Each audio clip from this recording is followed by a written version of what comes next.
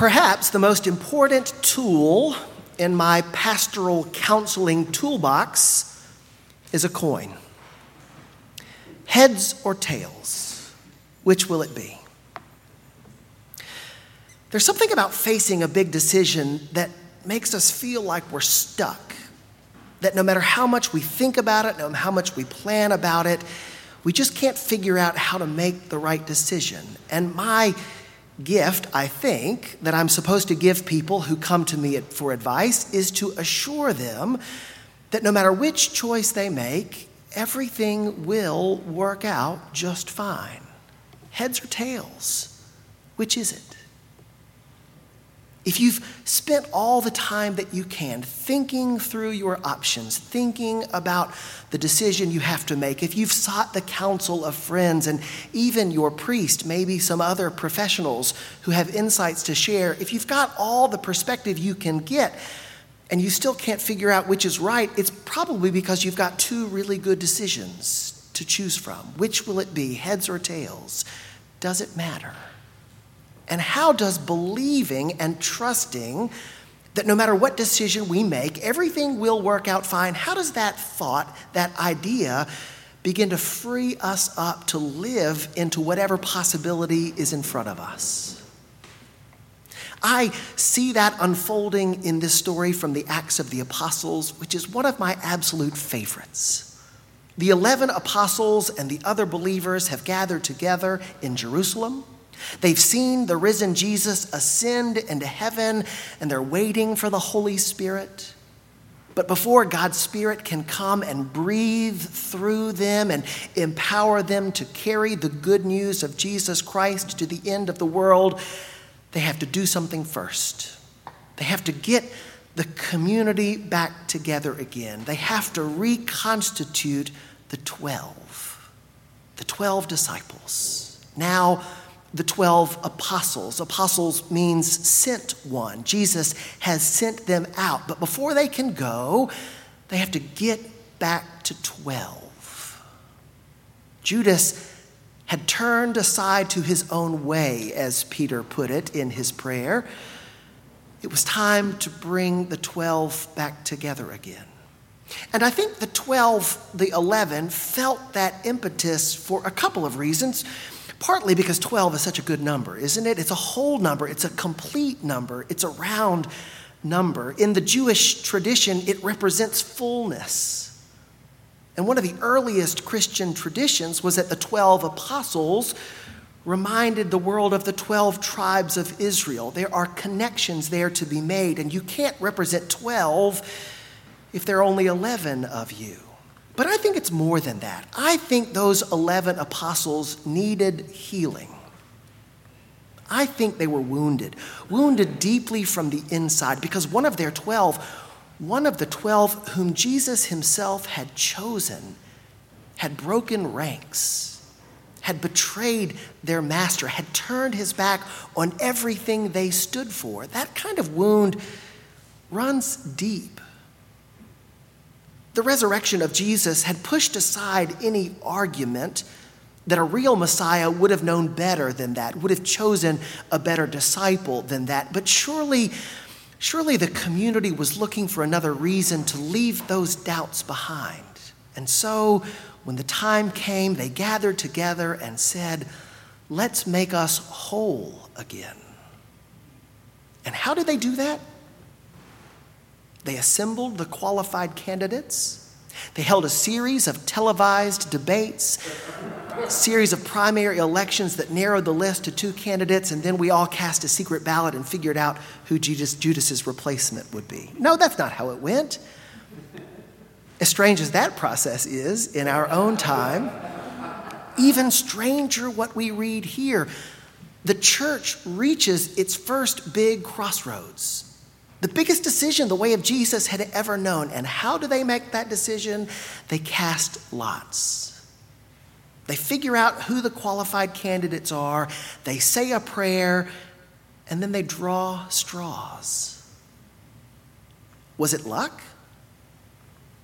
Was it magic? Was it faith?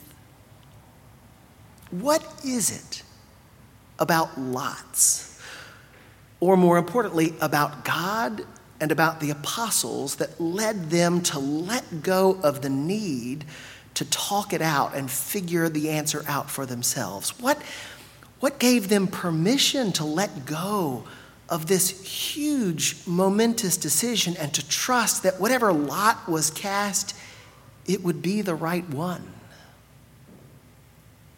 Think about lots. Drawing straws, throwing dice, flipping a coin. God's people have used that way of making decisions for a long, long time. Leviticus, we read that the 2 goats who are brought to the Lord on the Day of Atonement, one of them will be sacrificed and the other will be let go. Which one? It depends on which lot is drawn. In Deuteronomy, we read that when God's people move into the land of Canaan and it was time to decide which part of the land would go to which tribe, they cast lots. When it was time to send soldiers into battle, we read in Numbers that again, they chose lots to decide who would go and fight. Even in the New Testament, we read in Luke how Zechariah, the priest, John the Baptist's father, it was his turn to go and offer the appointed sacrifice. And how did he know it was his turn? Because the lot fell on him. And look at what happened to him. But all of those moments, all of those decisions seem like the kind of decisions that you could make without needing to know all the options, without needing to weigh them carefully. A lot of that is just random assignment. Would we say the same about choosing the next apostle in the church? Before we get too far down that road, remember that God's people didn't think casting lots was magic. This isn't a seance.